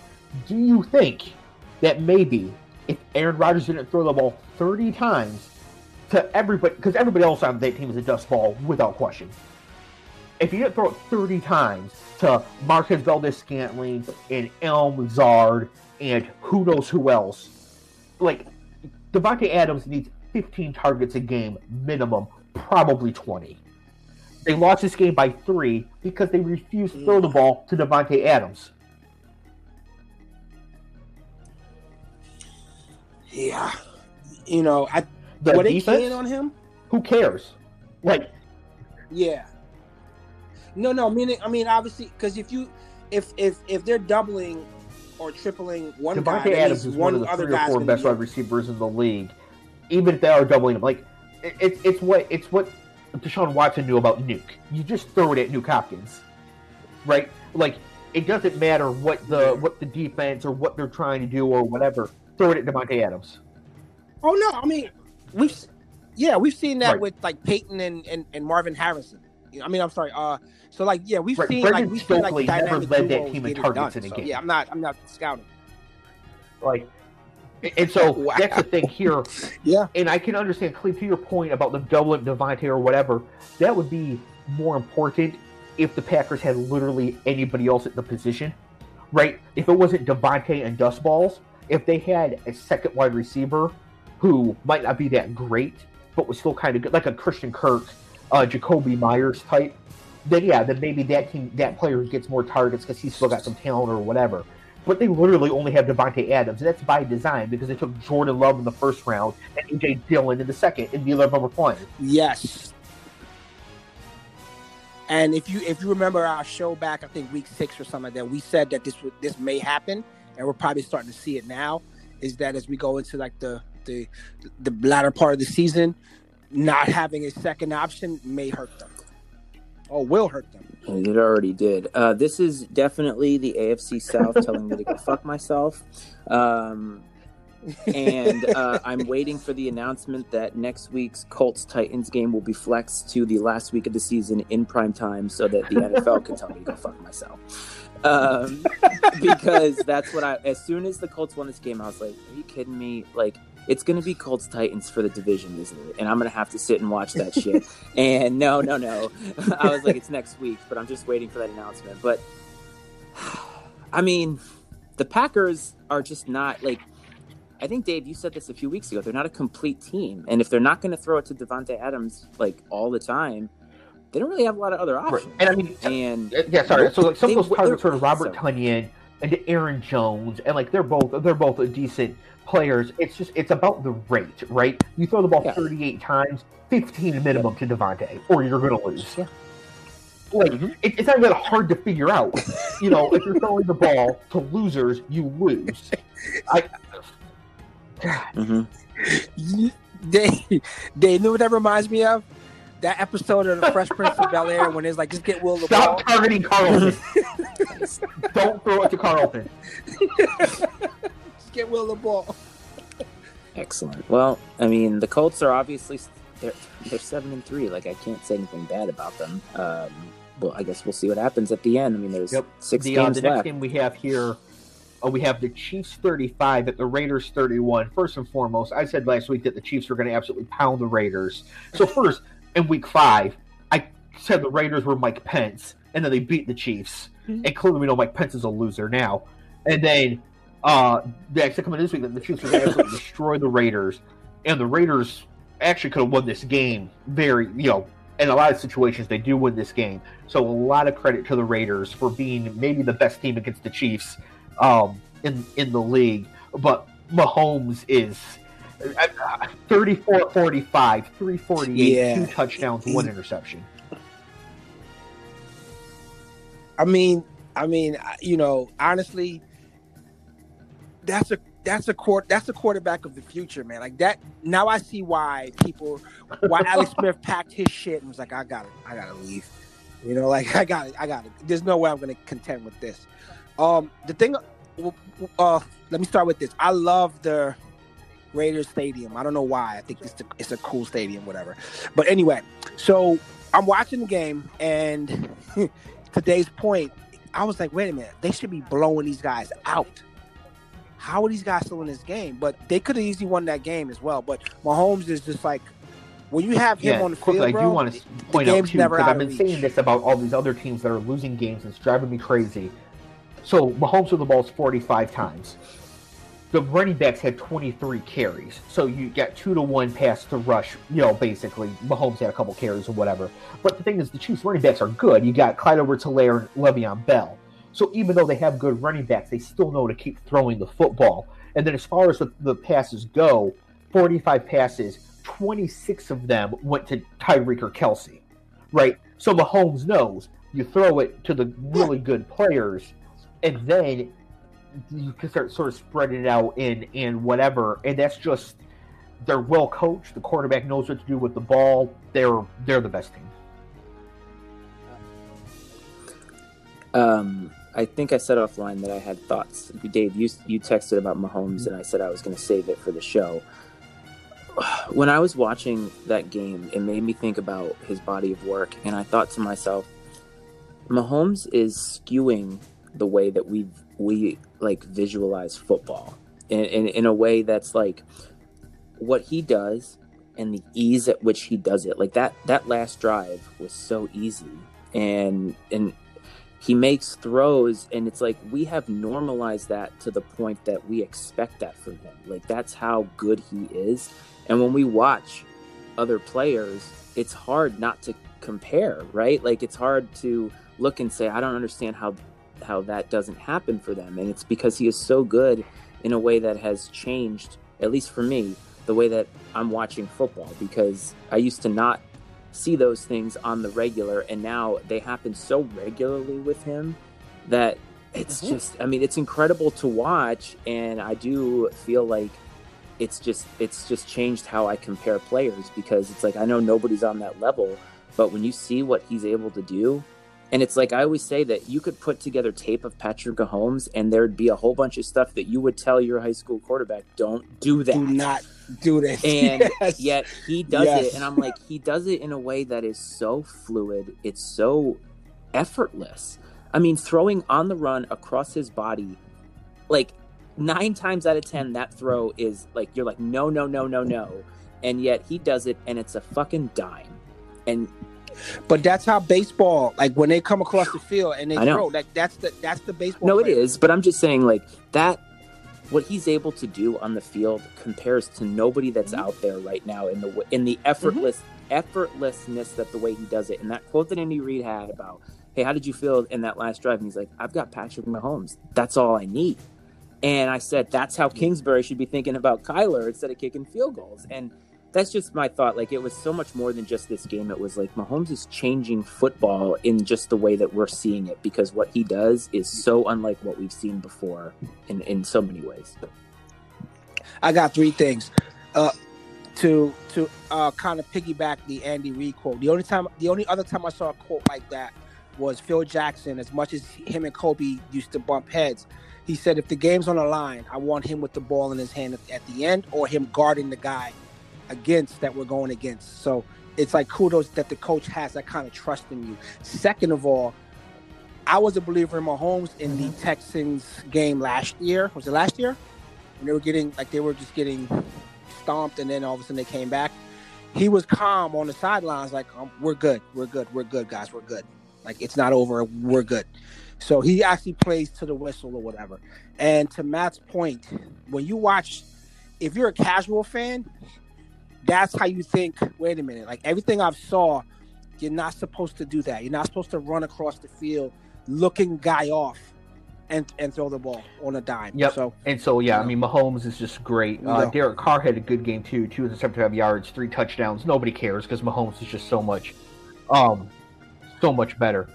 So the Rams and the Bucks were the last game. The Rams 27, the Bucks 24. A couple things here I just want to say. First, the Bucks are fraudulent. They aren't good. Yep, I'm not buying it. I don't think they're good. I don't think they're going to do anything in the playoffs. I think they'll make it, but I don't think they're going to do much once they get there. Tom Brady, 26 of 48, 216, 2 touchdowns, 2 picks, like just awful.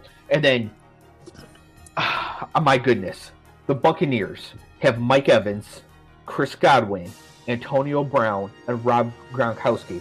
Now, given those 4 options cleave, on the last play of the game that Brady threw the pick that ended the game, he threw a deep seam route to which of those 4 players? Cameron Brate. Stop throwing the ball to Dutch balls. Who the fuck is that? What are you doing? Just throw it, force it to Mike Evans. Why is Cameron Brate even on the field? Like, you're trying to win the game. Cameron Brate should be getting water for Mike Evans. And of course, it's a perfect way to end the week. I'm just tilting. I don't have anything on this game. I'm just tilting because they're trying to throw a deep seam route to Cam Brate when you have Mike Evans, Chris Godwin. Why'd you sign Antonio Brown? I just think the team plays to who Tom Brady is that week, because it seems that, I don't know if you guys noticed show to show, we're either bashing Tom Brady or we're praising him one week to another. So we'll see how they end up. Today's point, they're going to make the playoffs, and we'll see how the pairings, fall and see where they end up. I do think it's worth noting, and I'm not bashing Brady. I think I've actually been pretty fair to him most of the season. I mean, but the decision making all of a sudden now, it feels like there's some decline there in a way, because to Dave's point, when you have the weapons that he named off and you're throwing it to the guy that I said only shows up on 3rd and goal from the 4, why are you doing that? When on the other side of the ball, Goff threw it to Woods and Cooper Kupp like 30 times, and they turned that into 23 catches for like almost 300 yards, right? And I just wonder, is this the kind of decline? Like, obviously we see physical skills that Brady still has, but is this some of the decline? Does it come in the decision-making thing? Does he have too many weapons to the point that but even if he had too many weapons, like why are you throwing it to a guy that's not a weapon? Because throwing it to Cameron Brate is not some gotcha moment, and all those other guys aren't double covered. So I just wonder, like I saw some of the throws and I thought, why was he throwing that? Like, where was he throwing that to? And we aren't traditionally accustomed to saying that. Yeah, so I think Tom Brady is I mean, he's still good. Like he's not washed at all or anything like that. But my thought is this, Cleve, you like when I do this, and so I wanted to set this up. If you switch Tom Brady and Baker Mayfield, both these teams are in the exact same spot. And Baker on the Bucs. Yeah, exact same thing. Like Tom Brady on the Browns, same record, right? Same everything. Yeah, it's almost. Yeah, it's. I mean, if like you said, Mike Evans probably, and then Antonio Brown a second. Are they better? Oh, well, is Antonio better than Landry? So yeah, I would say that you have a good argument there. Same fucking situation, I guess. I don't know. It's just Tom Brady. Like I said, it's week to week with this guy. It's week to week. So some weeks and you could tell by how the coach dresses him down week to week. And I think I was joking with Matt offline. I'm like, if Arians takes another shot at me, I'm coming in with the Super Bowl trophy. And I'm going to shower with it. It's going to be in my locker. I'm doing interviews with the next day. Well, Bruce Arians said, target Cam Brate on the most high-leverage play of the game. So, I mean, he did put Cam Brate on the field, I suppose. Did he scheme it up? Did he draw the play up? Yeah. Yeah, so he probably said, hey, you know what? They're not going to expect this. See, I don't know if I buy that, because I don't see that as being... Like, Tom's been in the league 20-something years, and I don't feel like that kind of a gotcha play is what's gotten him to this point. Like, you throw to your bread and butter, and with 4 guys that are your bread and butter, why are you doing the gotcha, quote-unquote, play when you've got those 4 guys? Like, there's no reason to. It's not like they're doubling your one guy, so you're going for the gotcha guy. You've literally got a cornucopia, to bring it back to Thanksgiving, of fucking receivers and weapons, and you're like, yeah, let's throw it to the Cameron Brate. Let's throw it to that guy. It just, I don't know. Like, that's why I think decision making really is something to look out for on a week to week basis, because even if Arians is putting out a guy like Cameron Brate, Tom is at that place. He's making the decision. Well, see, I'm glad you said that, because I think the only quarterback that we ever saw that had the balls to do that was Peyton Manning, because Tony Dungy's admission in his book that, and in OTA, before OTAs, the playbook was sent to Peyton, and he edited like, listen, we're not going to run these 300 plays. They're out. We're going to run this, and that's it, So if you get a play call, and this is to both of you guys, veteran quarterback Tom Brady, crazy sweat equity, play just seems wrong. Do you execute the play and say, you know what, Cameron Brate here, or do I pick of my 3 guys, which 2 could be a number 1? Don't throw it to Cam Brate under any circumstance. What do I do with here? The game on the line? Throw it away. Like, right. It's not like it was a quick out. Throw it away, or just say, fuck him, he take a sack. Cam Brate on a 20-yard seam. You know what I mean? Like he's prime Jimmy Graham. Like, what are you doing? It makes just absolutely no sense. Just force it to Mike Evans if you're going to do that. So, anyways, that's all I had to say on that game. Anything else for you guys on the Rams with the win here against the Bucs? Rams. What do you guys think? Playoff? Really, that entire the Rams, Seahawks, and Cardinals should all go, and nobody from the NFC East should go. And I think there's a chance all 3 of them do get in, though. So.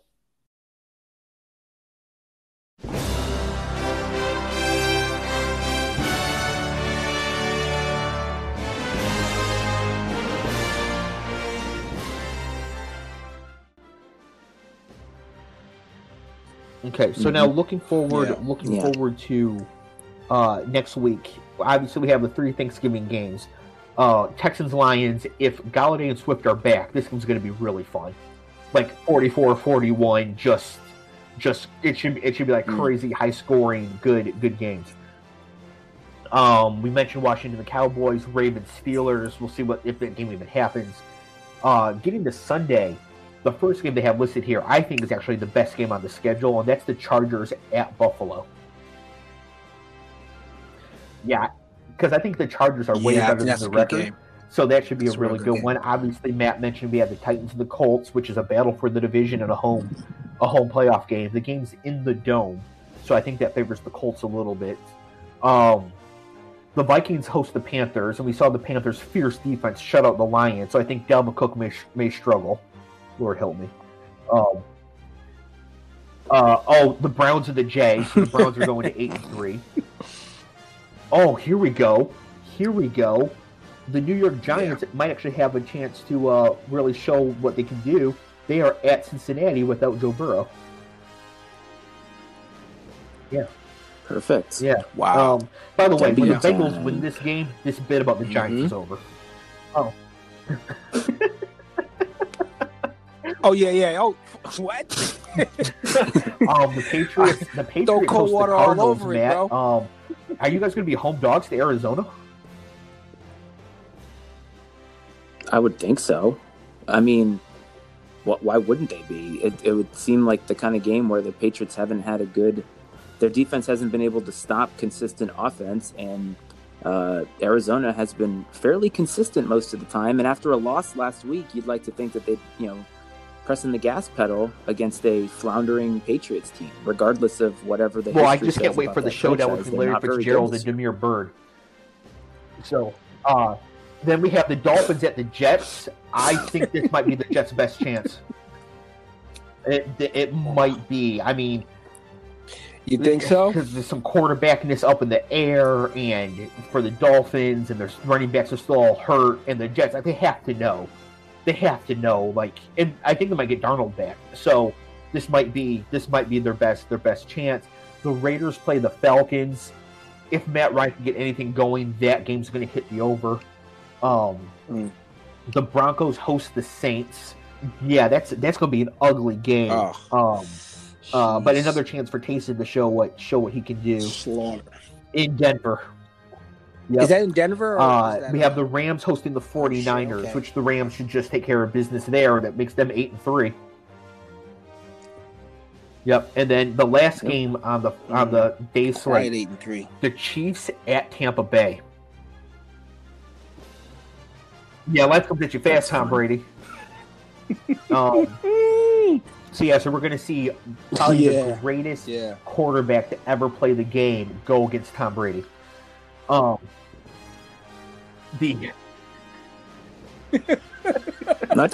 think that's actually fair. Like, I make that. No. So I actually talk about that a lot, because when people say, like, I think there is a difference between being Brady obviously is the greatest winner, but skill wise, like, we're not going to compare Mahomes and Brady on a skill wise level. Like, that's to me, I think that's a fair thing to say, because, like, have we ever seen a quarterback like Mahomes do what he's doing? Right? I mean, and maybe the jury's still out on some of that, but talent wise, I think they're not really in the same league. I mean, Tom has been able to win for a lot of different factors, and not all of it is just because he can do a whole bunch of stuff that Mahomes can do. But when does Tom ever have this type of lineup that Dave just ran off to us? That I agree. That he has these receivers, and he has Cameron Brate out there. So. Yeah, I gotcha. Cam Brate should not even be allowed in the stadium. It's not even his fault, but just like Matt's right, 3rd and goal, that's it. And then, hey, Sunday night, we get the Bears back in primetime at the Packers. Flex the Titans Colts to that, please. Oh, my God. Or the Bills Chargers. Yep. Put Justin Herbert and Josh Allen in primetime. NFL. Mm-hmm. Oh, God, the Bears again. Yes, please. And then next Monday night, I just want to talk about this a little bit. We have the Eagles hosting the Seahawks. I just need the listeners out there. It's still a bit of a ways away. There is a chance. There's a better chance than most people do have of me being able to win a large amount of money this year. And I won't get into it until next week if I happen to qualify. It's basically fantasy football, and you use the first 12 weeks to qualify. And I'm on the cusp of qualification. And I have Russ Wilson, DK Metcalf, and Tyler Lockett. So next Monday night, can all listeners please just have the Seahawks put up like 60 points? Because Russ goes for 450 and 5, 3 to Metcalf, 2 to Lockett, each get 150 yards. I mean, Dave, you're lucky that one of their dust balls. Especially because I also have Will Dissly on this team, or if I call him Will Dustley. Yeah. it was late round pick or whatever. So actually, yes, Greg Olsen being out is good, and he is in the Larry Fitzgerald category of was great, now washed, the dust ball. But yeah, so next Monday night, I'll be texting with you guys. I'll be a nervous wreck. I just need the Seahawks to score 8 billion points.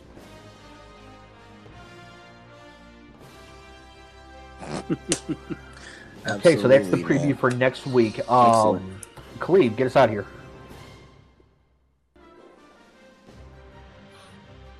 All right, so obviously, guys, this week is Thanksgiving. A lot of us, the three of us actually, we're all transplants to this area. We all hail from different parts of the country, and obviously we won't be able to spend any time with the family that we really don't get to see, and obviously we haven't seen our families in quite some time. I mean, like for me, it's a 4-hour drive. I haven't seen my mom in literally like a year, and it just feels weird. They said that 3 million people are traveling, so if you did take a chance to travel and you're listening to this show, please be careful and do the best you can. But yeah, it's kind of like, I don't even know what's happening with that or why people are risking that when we have so many other things that we could be doing. So I'm thankful for a lot of things this year, and I'm also thankful for the platform that we have with you guys, and also thankful for these two gentlemen that kind of bring a little ray of sunshine in my day.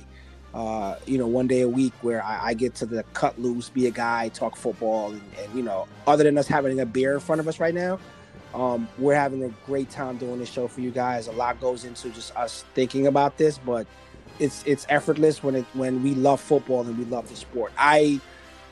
Offline, I told the guys that the college football season is kind of a wash for me because a lot of the games are being canceled, and I didn't even know about the Dabo thing. So that kind of reinforces how I feel about it, is that, the competitive edge is not there, at least in my opinion.